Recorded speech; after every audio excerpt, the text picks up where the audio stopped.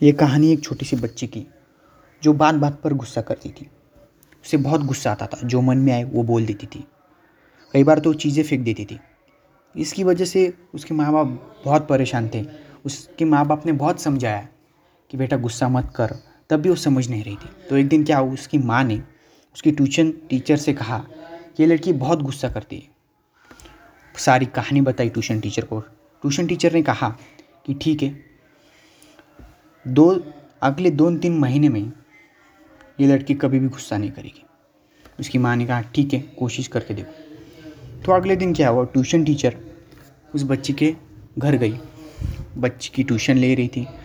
तो उस tuition teacher ने कहा कि बेटा आज हम स्टडी नहीं करेंगे, आज हम कुछ अलग गेम खेलेंगे। तो बच्ची बहुत खुश हो गई। खुश होने के बाद वो बोली क्या गेम खेलेंगे।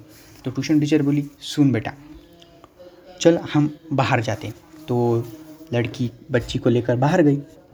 बाहर एक दीवार के सामने उसे लेकर गई और उस बच्ची से कहा जब भी तुम्हें गुस्सा आए तो तुम्हें इस दीवार के ऊपर एक की गाड़ देनी है।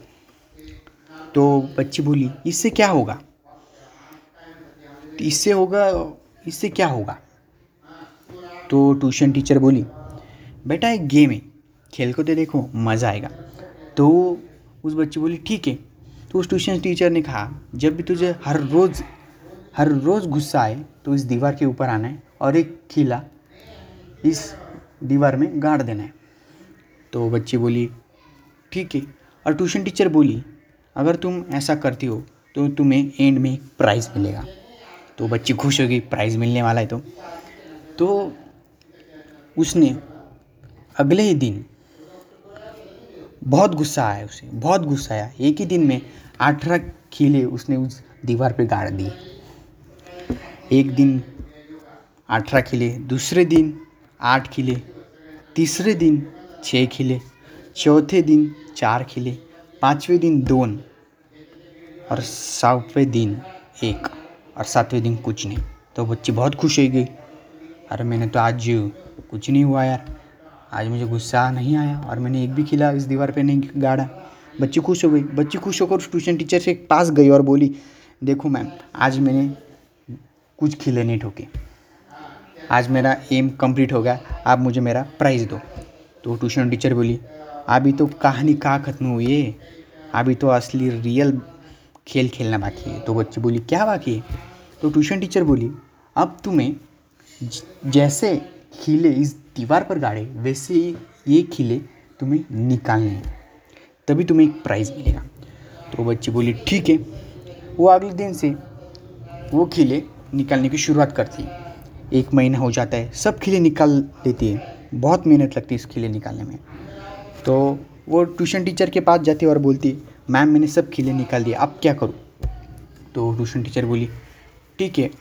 तो ट्यूशन टीचर उसकी फेवरेट चॉकलेट उसे गिफ्ट कर देती और वो बच्ची बहुत खुश हो जाती है और वो बच्ची को लेकर उस दीवार के पास जाती है और बोलती है अब तुम्हें इस दीवार पे क्या नज़र आ रहा है। तो बच्ची बोलती है कुछ नहीं मैम, कुछ नहीं, अब सब खिले गाड़ भी दिए थे और निकल भी लिए, अब क्या करें। तो ट्यूशन टीचर बोली ध्यान से देखो तुम्हें उस दीवार पे क्या दिख रहा है। तो बच्ची बोली मुझे तो इस दीवार पे सिर्फ छेद दिख रहे, जो मैंने खिले गाड़े थे उसके छेद दिख रहे।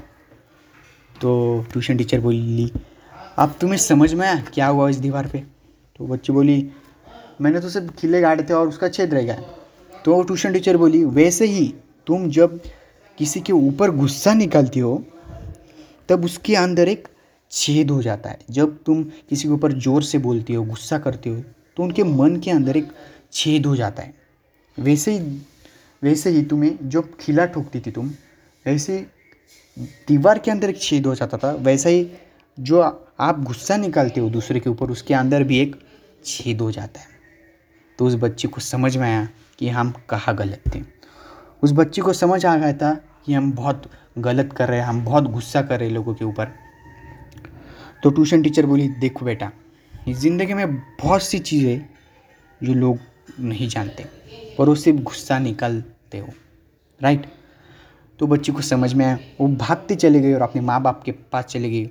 उनको बोली माँ मैं गलत थी, मैं गलत थी, अब मैं कभी गुस्सा नहीं करूँगी, मुझे समझ में आ गया है कि गुस्सा करने से क्या होता है।